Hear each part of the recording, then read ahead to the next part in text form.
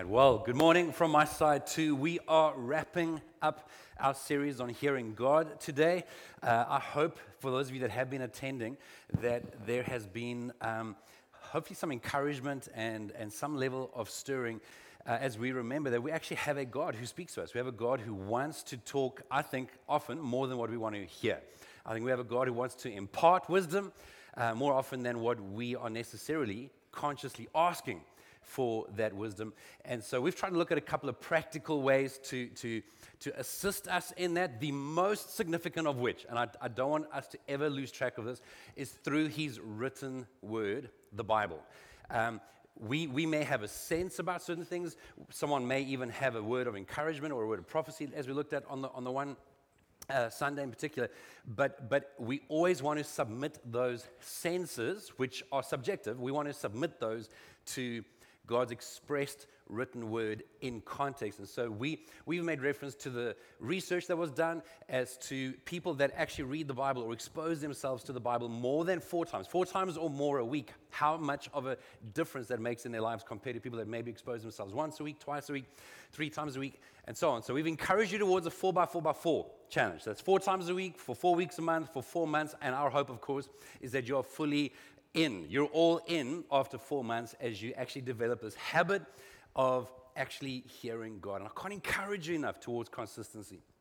I think the less we having to feel like we're playing catch up with God, the easier it is to actually sense his presence, to be reminded of his kindness, and so to actually be relaxed. I think something that stops us from hearing him is where we feel pressured, and maybe there's guilt. Oh God, I haven't spoken to you in like a month, whatever the case is. And so for us to actually maintain that healthy, secure relationship where it's far more on the consistent side, even if it's smaller chunks, but consistently, the difference that makes to us actually being sensitive to him throughout our normal day. What I want to take a look at today as we wrap this up is to kind of almost summarize what we've been looking at over the last several weeks, and that is the listening journey.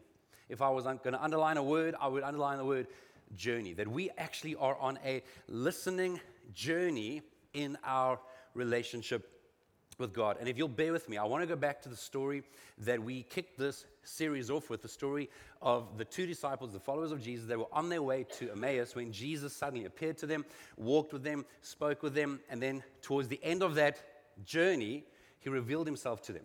But because of the way that Pete Greig in his book Hearing God articulates this part that I want to share, I want you to allow me just to read a few paragraphs to you, because I think that he articulates this journey that we're on in terms of how we go through a systematic journey with God more beautifully than what I think I can within my own words. He says the following: our own struggles with recognizing the voice of God tend to mirror those of Cleopas and his wife Mary. He makes a case in the book as to why he believes that the person traveling with Cleopas was his wife, Mary. So don't get too hung up on that. We too may be distracted psychologically, emotionally, intellectually, or spiritually from hearing the voice of God. We are whole people. There are all kinds of things that can compete for our attention. We live in an age of distraction. I think one of the greatest enemies, one of the greatest competitions to us actually hearing God is simply the level of noise, the level of stimulation, the level of distraction that we live with, unknown in previous generations. Nothing in human history can compare to the amount of information, content, stuff that we have available to us. And some of it is good. Some of it is really, really good. But we still can only process so much. And so it's reassuring, he goes on to say, to see how meticulously Jesus unpicks each one. So the psychological obstacles, the intellectual, the physical, the emotional, the spiritual. Shock and awe, he says, is not what traumatized or confused people require. Right now, these 2 disciples, they're walking on the day that Jesus has risen from the dead, although they don't know that, they don't believe that. All they know is that 2 days prior to this, so they're walking on the Sunday, on the Friday, he had been murdered. They thought he was the Messiah. They thought he was the hope of the world. So they are still walking under this cloud of disappointment, disillusionment, discouragement. Who they thought Jesus was doesn't appear to be who they now think he is. And so Pete Greig argues that in that moment, shock and awe wasn't what they needed. Jesus knew that the couple needed to come with him on a theological and intellectual journey, at least as long as the physical one from Jerusalem to Emmaus, and that there were no shortcuts in the process of rethinking reality. I love shortcuts. Just so you know. I'm like, give it to me straight, give it to me clear, make it simple. I want to understand. I want to get it. So sometimes I find it frustrating that there are sometimes journeys involved in actually coming to a realization. There are times where I'd feel like, God, why didn't you show me this 10 years ago? And I think God would say, like, you were doof 10 years ago. Like, you wouldn't have got this 10 years ago. I mean, he's kind. He wouldn't say doof, but if I was God, I'd say I was doof. Like there are things that I'm just not ready to understand and receive at certain parts of my life. And I think that they're going to be things another 5 or 10 years from now, 20 years from now, that I'm going to wish I had understood now. And again, I think God's going to say, Jason, like, you weren't ready. So obviously we have a responsibility to do all we can to be ready, but then we also have to trust God, who knows better than us, what we're actually ready for. And just so you know, that journey from Jerusalem to Emmaus was 7 miles, roughly 11.2 kilometers. So probably, I don't think they would have been like speed walking, so probably like a 2-hour journey, give or take. First, he asks questions. This is Jesus. And I've said before that God never asks us a question for his sake. He's not looking for information. It's for our sake. First, Jesus asks them questions, and then he listens as they express their deep disappointment and process a little of their pain. I want to remind you that we can only meet God in reality. When we give up facades, when we give up some of these neat Christian, masks that we put on to look like everything's perfect and we've got all the hope we need and we have all the faith we need and we have all the peace that we'd like to have. No, when we actually get past some of that stuff and we're just honest with God, where we don't see our emotions as stumbling blocks, but actually as stepping stones to God. He listens as they express their disappointment and as they process their pain. I think God is a much better listener than what we give him credit for. I think he's a compassionate, empathetic God who listens. I know this whole series has been about us listening to God, but is it possible that God listens to us more than we give him credit for? Is it possible that he pays attention? Next, he takes considerable time to unpack the scriptures.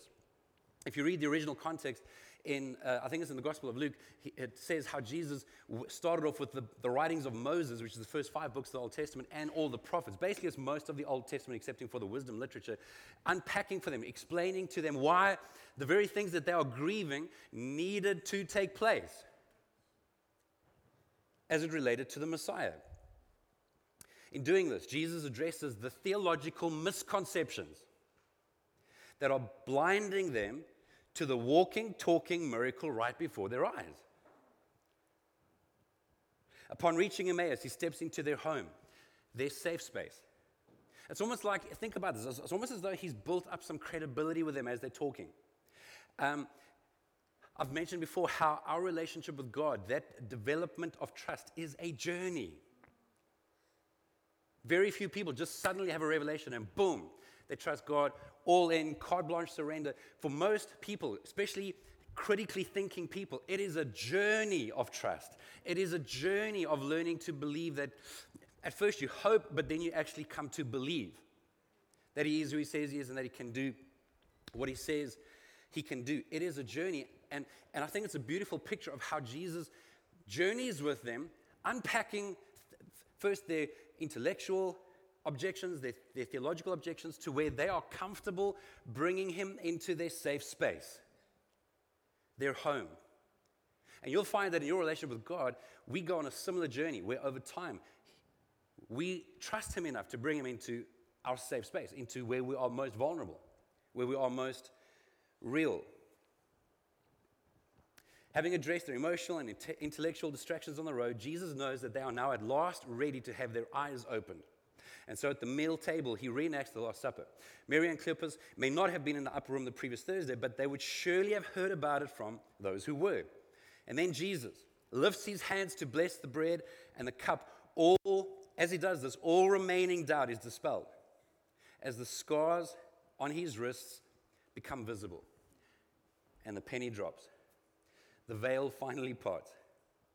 Their minds have been opened intellectually, their hearts have been comforted relationally, and now their eyes are opened spiritually. It's a journey. It has taken Jesus several hours to get to this point, carefully, systematically addressing the various different factors contributing to the couple's unintentional blindness. And if it takes this long for this couple to perceive Jesus when he is physically present, fully visible, right there by their side, we shouldn't be surprised if it takes us a while to see and hear Jesus by our side. I want to encourage you, listening to God, hearing God, is more often than we would like to admit, a journey. It's a journey that requires patience. It's a journey that requires perseverance. It's a journey that requires the willingness to dare to trust His grace as we come back to Him, as we try again, as we acknowledge stuff that maybe we've allowed to get in the way. But it is a journey. It is a journey. It is a journey. And journeys require patience. Journeys require perseverance. If you've ever done a long road trip with kids,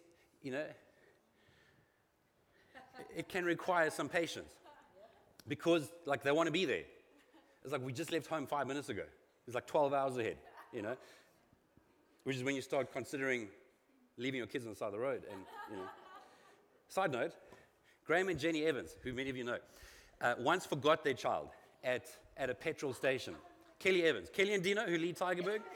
I think that they were on their way to Joburg or something, and they forgot her in Kimberley. To this day, I don't know how long it took before they realized that they were missing one of their 3 kids. And she would have been small. Small. So I just love to hold it over Graham. Getting back to the story. This quote will be up on the screen. The last one from Pete Greig in his book, Hearing God.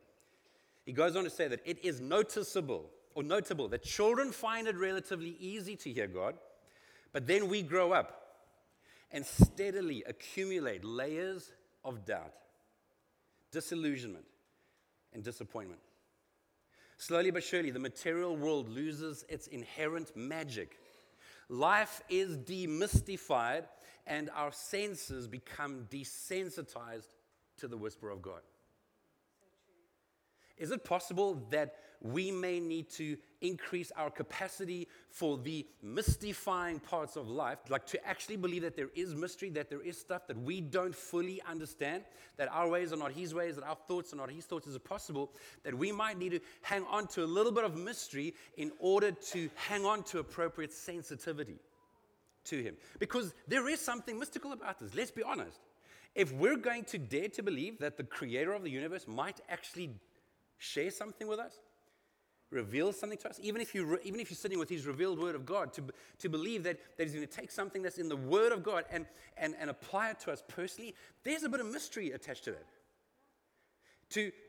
To be praying and to sitting quietly and to trying to hear God, asking Him for wisdom on a particular situation, and you get a thought that you have the sense that it's not actually your thought, maybe this is God. There's an element of mystery to it.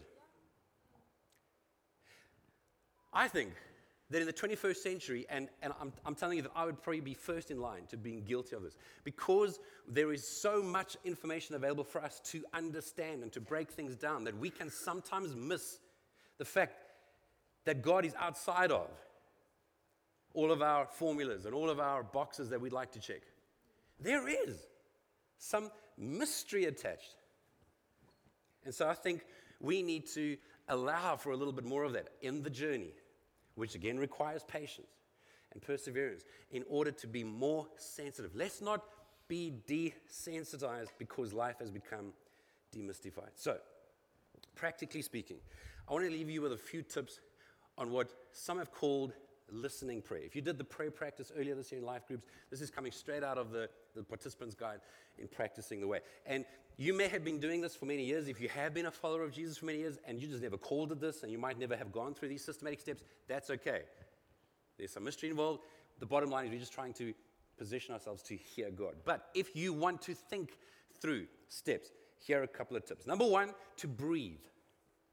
I know that's profound, massively challenging, but to actually slow down enough to pay attention to the thing that we probably take most for granted on any given day. To slow down and to breathe. To become aware of our breathing. Remember, we live in a world of incredible, innumerable distractions. So for us to actually slow down and to breathe in, to breathe out, slowly, intentionally, I think it helps us to become more focused and present where we are instead of our minds being everywhere else that they tend to be. Some have suggested that as you're breathing, you might just want to refer to one of the titles of God. You might just breathe in and just breathe out saying, Father. Father. Or maybe it's Jesus, or maybe it's Holy Spirit. Help me to be aware of you. But just to breathe. Secondly would be silence. Silence is where, and this, in my opinion, at least for my personality, this has always been way harder than what it sounds. Silence sounds so simple. Anyone ever try to be silent? It's like the pot of gold at the end of the rainbow. It's like hectic. But again, most people in spiritual direction and spiritual formation will encourage you not to judge those experiences harshly, not to be discouraged by it, but to just try and quieten your mind, so definitely to have all devices switched off or put on flight mode and that kind of stuff, and just to, again, that's where maybe a word or a phrase helps us to be silent in a sense, maybe not technically, but where we are being focused. Silence is more about being focused than there not being a single sound. Anyway, but also, what I do like is the encouragement to actually pray that God would also silence the voice of the enemy. So as we are trying to be present, as we're trying to be silent, to actually pray, Father, please protect me from any lie, from any deception, from any thought that is not from you. And then third, this makes a lot of sense, is to actually ask the Spirit to speak to you. To actually ask, is it possible that we would hear just a little bit more if we asked just a little bit more? Holy Spirit, is there anything that you want to say? Is there anything that the Father wants to share? To actually ask. And then, fourth, and very simply, to actually open our mind and heart to listen. So to not be in a rush. Now this whole process might take you 5 minutes, 10 minutes. And again, I want to keep reminding you. We've said this many times, and I will say this. I'll beat this drum probably until the day I die. I want to discourage you from over-aiming at massive loads of quantity, which is far too irregular, sporadic, drawn out, as opposed to rather aiming at small bite-sized chunks that you're more likely to be able to do again tomorrow and the next day and the next day. So if this is 5 minutes, if this is 2 minutes, if this is 10 minutes, whatever it is, rather, so even in your reading of the word, commit to smaller commitments that you can do more consistently than massive quantities that make you feel like a hero today and a zero for the rest of the year. Because you never get back to that level. So then let's actually open our mind and our heart to listen. And you know what? You might just be surprised. You may just actually have a sense. You may feel that God draws something out of the passage that you've just read, or you might feel like God just whispers something into your mind. And when I say whisper, I'm speaking metaphorically. You're most likely never going to hear something audible. Some people might. I have never, but I've had a strong impression from God. And I've had very mild impressions from God. And I've had what I have felt is complete silence from God. Can we be okay with all of those options? I remember the one day, I mean, there have been many moments, but one that I think stood out to me more than many others for a few reasons was one day when I was sitting here in the middle of this hall. I think all the lights were off. I think all the chairs were packed up. This is a few years back. And I was just reflecting on a psalm that I'll mention to you just now. And as I was just trying to be silent, which was hectic, I felt like I was on some kind of drug in terms of just like cats running around in your head.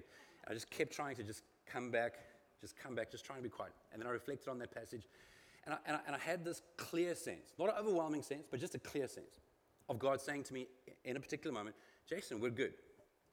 And that really stood out to me. And then it really stood out to me how surprised I was that God would say, Jason, we're good. And not for any major reason. There was like no major corruption in my life. Anything. Just God was speaking into an area that, looking back, I realized was a low hum of condemnation. There was always this low hum of nothing's ever quite good enough. And so for me to actually just sense God saying, Jason, we're good. First of all, I was quite encouraged when I first heard that, and then I was shocked that I'd be surprised that, like, God was like, why would that be such a big deal to me? But it was a very, very clear sense. It was just simple, but it was clear. It might be a word, it might be a phrase, it might be a scripture, it might be a thought, it might be a metaphor, it might be a picture, it might be even just a feeling. Like, I think it is possible for us to actually have a sense of God being close to us, to actually have a sense of God's love without us being able to put words to it, of us actually having a sense of God's peace. Again, there have been times in my life where for different reasons, it took a lot for God to bring me to this point, but where I started to appreciate His presence more than perspective. I craved perspective in order to have peace. I then realized, actually, that's not scriptural. It was actually His presence that brings peace. And so there were days where I would be facing challenges that I knew I had no answers to, and in the past I would have wanted that perspective, but because of my experiences, I realized, God, help me just to be aware of your presence. And I would then grow in my way. I would feel like God would make me aware of His presence in that moment, and that would give me peace. And then I could labor, I could persevere with needing the answer, needing the wisdom. So it could just be a sense. However, everyone back here, screensavers off, pay attention. Don't judge your experience. Don't judge God, don't judge you. I'm telling you that probably, more often than not, I can't guarantee this, maybe you're very fortunate, but more often than not, you're not going to get an immediate answer or an immediate sense. Can we please be okay with that? Again, there is an element of the mystical that we don't know if it's that we're too distracted. We don't know if we're just not ready. I'm often reminded of that story of Elijah in 1 Kings 18:19, where he just had this incredible encounter. Sue spoke about this last week on the mountain, and then the next day he's like suicidal. He was so discouraged, so spent, so exhausted. And how God kindly, gently came to him. And again, first, it was a journey. He first met his most basic needs, which was for food and sleep. Yeah. More food, more sleep. More food, more sleep. And then he took him on a journey of 40 days. So I would even add exercise to that. And God shared stuff with him after 40 days that Elijah was not ready to receive 40 days previously. It wasn't that God needed 40 days to buffer and figure out the answer. He knew the answers. God wasn't not ready. Elijah wasn't ready. Yeah. And that's not a diss on Elijah. That's just reality. It's okay. So can we be okay with being a little bit more like Elijah, where maybe we're not ready, or for whatever reason God says this isn't the time, but we keep positioning ourselves to listen. We keep positioning ourselves to try and hear. And can we just trust God that He's good enough and kind enough, that if we're doing what we can, that if it's the right time, that He'll share, He'll prompt, He'll whisper, He'll encourage us. I'm just telling you, that's been my experience. And I can be hard-headed. Like, seriously. I struggle with concentration. I struggle to focus. I struggle to work through every imperfection that's going on. I can tell you that God is patient and kind and gentle. And if we will just keep posturing ourselves, keep doing what we can to be open and available, man, I think God wants to speak a lot more than what we want to listen. Yeah. So when we're ready, I'm just telling you, He will share. Having said all of that, I want to come back to the Bible. Any sense that you have from God, let's test it against Scripture. And if you don't know what to test it against in Scripture, speak to someone that's a bit more experienced, someone that's maybe a little bit further ahead on the journey, that's more aware of where these things would be addressed in Scripture, because we definitely don't want you to be, jumping off the cliff because you had a prompting and it wasn't God. Make sense? Okay. Last one, very quickly, and then I want to actually get you to respond. We're going to get you to actually try and listen. It's a good idea, right? If we're talking about listening, let's get you to actually try and listen. The last one is what many have called the prayer of examine. Again, if you did the prayer practice, you would have seen this in the participant's guide. And this is something that I have found personally helpful over the years. Some people approach it differently. I want to go through some of the tips that are suggested in the prayer practice that we did earlier this year. The first, again, is to be aware of God. Which again speaks to slowing down, being quiet, being present, breathing, being silent, just becoming aware of God. Typically speaking, a prayer of examination would happen at the end of a day. It could happen at the end of the week, but there's a good chance that doing it more regularly is a more helpful exercise. So let's become aware of God. Review the day with God's Spirit. And again, be kind to yourself if this is hard. When you're just trying to remember 3 hours ago, let alone the beginning of the day, it's okay. Don't be hectic. Just, God, is there anything that you're wanting to bring to my attention? Number 2, look back with gratitude. Is there anything in the day? Anything. And you might be thinking, there was nothing. Just find something. Maybe nothing happened in the day, but you know what? Someone still loves you, or you were still able to. Listen, increasingly, I am becoming aware of how grateful anyone that has a fixed place to stay in, how grateful we should be. Yeah, that's right. When you're encountering people, individuals, and families that, for reasons that are not what would be easy to judge, have fallen on what we call hard times, and are living out of a car, living out of a tent, I'm telling you, to wake up under a roof, to have access to water, or maybe you have access to water within your own home. Guys, I'm just telling you, there are things to be grateful for. If you have people, anyone near you that you trust, as opposed to having to hold on to everything while you try and sleep, there are things for us to be grateful for. Is there anything in our day that we can pay attention to and express gratitude towards? Number 3, notice your emotions. Yeah, it's like, this is a lot easier for some people than for others. I always want to remind men in particular that anger is an emotion.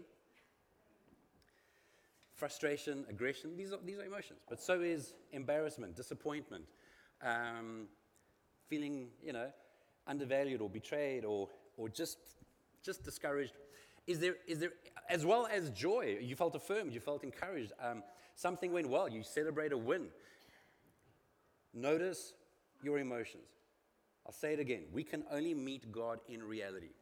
And our emotions are often, okay, hopefully you understand the statement. Our emotions are always real, even if they're not right. Now, what I mean by that is, so let's say someone does something and I get angry at them.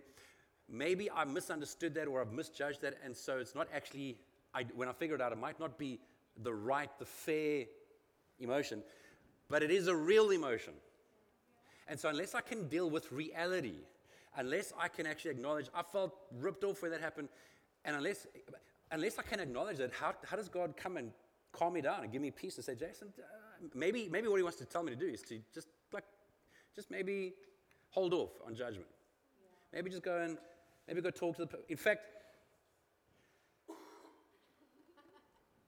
I had someone between the services in tears because of how offended this person was with me. I didn't do anything wrong. I'm just saying. But fortunately, Sue brought the person to me to just clarify what had been a misunderstanding. I had asked a question that was for the right purpose. It was noble, but this person had interpreted me asking that question for a different reason.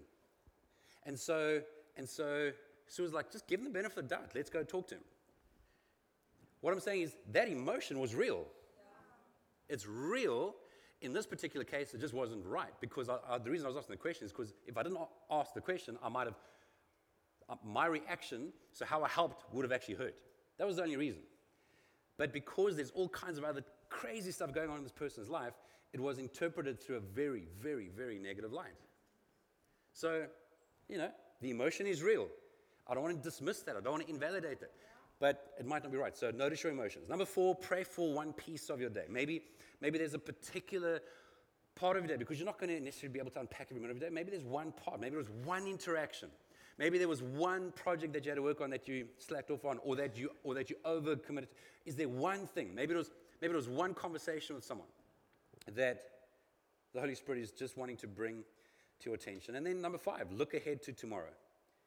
Ask God to actually prepare your heart for tomorrow. So you're looking back, but you're also looking ahead. And the psalm that I was referencing earlier, which I have found incredibly helpful, probably the most consistent passage that I'll refer to if I'm praying, like prayerfully, this prayer of examine will be Psalm 139, verse 23 and 24, where David is praying, and he says, "Search me, O God, and know my heart. Test me and know my anxious thoughts. Point out anything in me that offends you, and lead me along the path of everlasting life." This is the passage that I was praying when I'm like, "Search me, God, know my heart." And I'm so used to think, God, like, just show me my heart. You know, that was when I was like so surprised. God said, "Jason, we're good. Like, relax. Take a breath." This is such a great passage to reflect on. However, I think that if we don't read the first several verses of this psalm, and if we can't echo David's, I think to the extent that we can echo David's heart of trust towards God in the first part of the psalm, is the extent to which we can confidently, without fear, pray these prayers. We're saying, "God, search my heart." Not, "Search my heart," you know, but like I'm terrified. Like, I mean, don't really. Just tell me we're good, you know, like just. But if we're secure. So this is also the psalm where David says, you formed me in my mother's womb. I can't outrun you. You know the days before they even come to pass. You've made me fearfully and wonderfully complex. The first parts of the psalm is David saying, "You know me. You made me. You love me. I can trust you. So, search me and know my heart. I trust you. Test me and know my anxious thoughts. I trust you. Point out anything in me that offends you, because I trust you. Oh, and most importantly, lead me on the path of everlasting life, because I trust you." Guys, our heart, it matters. Our posture, it matters. I want to encourage you towards the listening prayer. I want to encourage you towards a prayer of examine. Even if you don't follow these tips, just can I encourage you as part of the habits that we form around prayer to actually be conscious about listening, to give God space to speak. From time to time, if not daily, to actually examine the previous block of time and to do that prayerfully before God. Now, as the worship team comes up, and they're going to do this incredibly quickly because I need your full attention, and I know that some of you haven't had your Ritalin.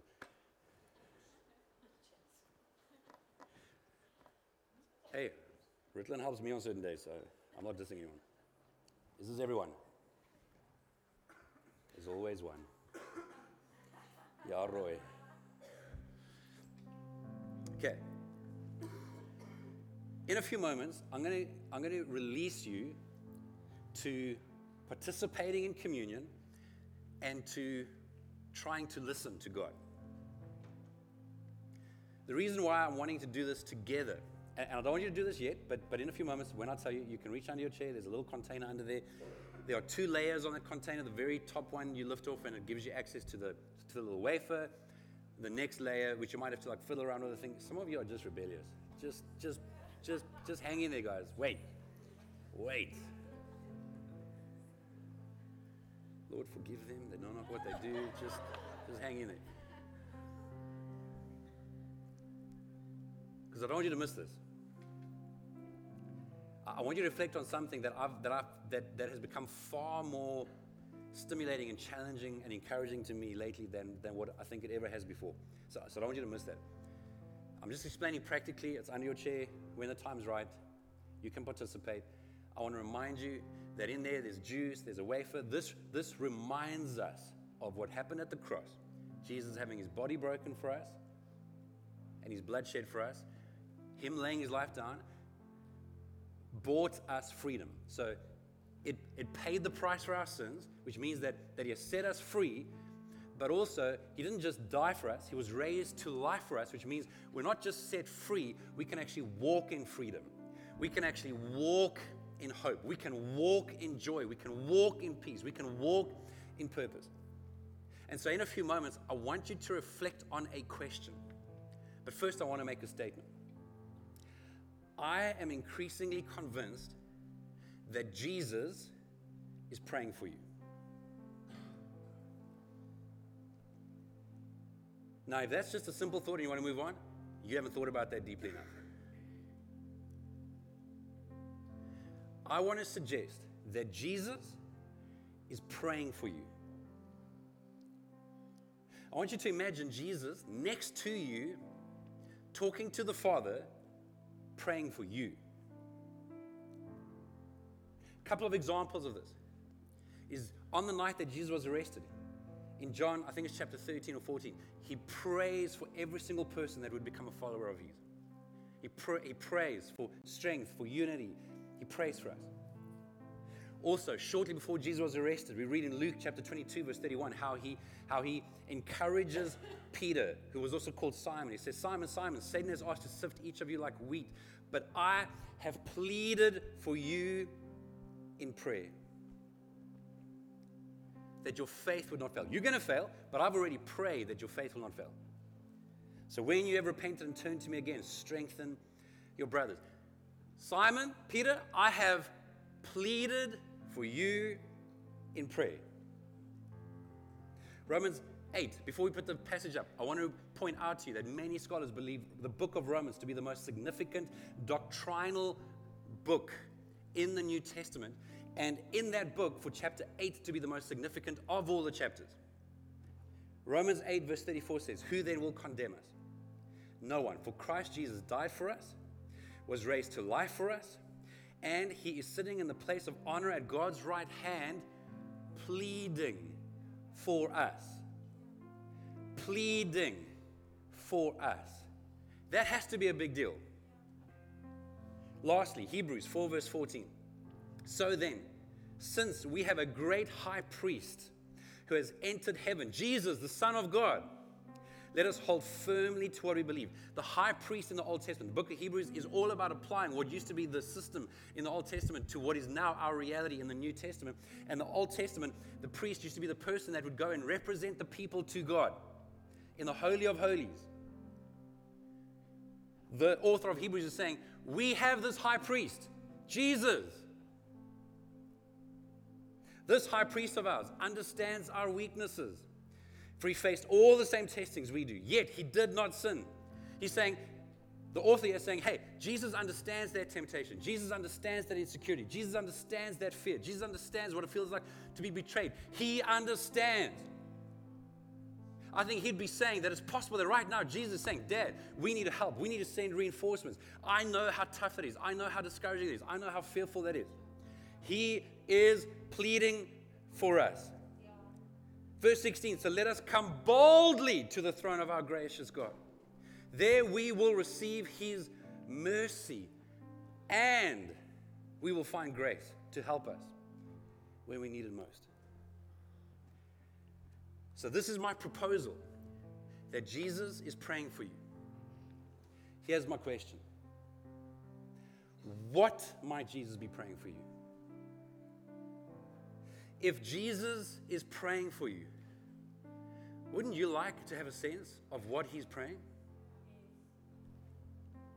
Can you imagine actually being in earshot of Jesus saying, Father, would you help them to resolve that conflict? Father, would you give them confidence and courage? Help them to see your calling. Help them to see your gifting. Father, would you help them to take that risk, to step out onto the water, as it were, to believe you at your word? Father, would you help them to persevere, to hang on, to keep doing what they can? Because I know that they are just around the corner from some kind of revelation, some kind of breakthrough. If Jesus is praying for you, whether it is to realize something, whether it is to accept correction, whether it is to accept encouragement, whether it is for revelation, guys, if Jesus is praying for us, that is a flipping big deal. And I think it is worth asking the question, not judging it if you don't sense the answer, but to ask the question, Jesus, what might you be praying for me? So as you take part in communion, which you can now do, you can now reach under your chair, you can now grab the emblems. I want to encourage you in your own timing to simply reflect on that single question. Jesus, the one who bled and died for me and was raised to life for me, which I am celebrating and remembering as I take part in this communion. Are you really praying for me? And if you are, would you help me to discern what it is that you are praying for me? Now, we're going to give you 2 or 3 minutes of relative silence as you reflect on that question prayerfully. Do we agree? Do we think He's worthy of all praise? Is He worthy of us growing in our trust, growing in our obedience, growing in our desire to hear Him more, and not just so that we have another opinion on the matter, but in order to actually obey, in order to surrender? I so often am reminded of this thought that if we only knew how good God is, we would trust Him more. If we only knew how good God is, we would trust Him more. We would trust Him more. We would obey Him more.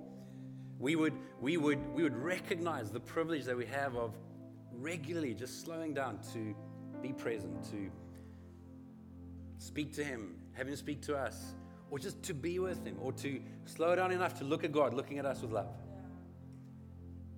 I cannot encourage you enough. Growing in hearing God is not a nice to have. It's not a luxury. It is essential to spiritual vitality. It is essential to living out the destiny, the purpose, the plan that God has for us.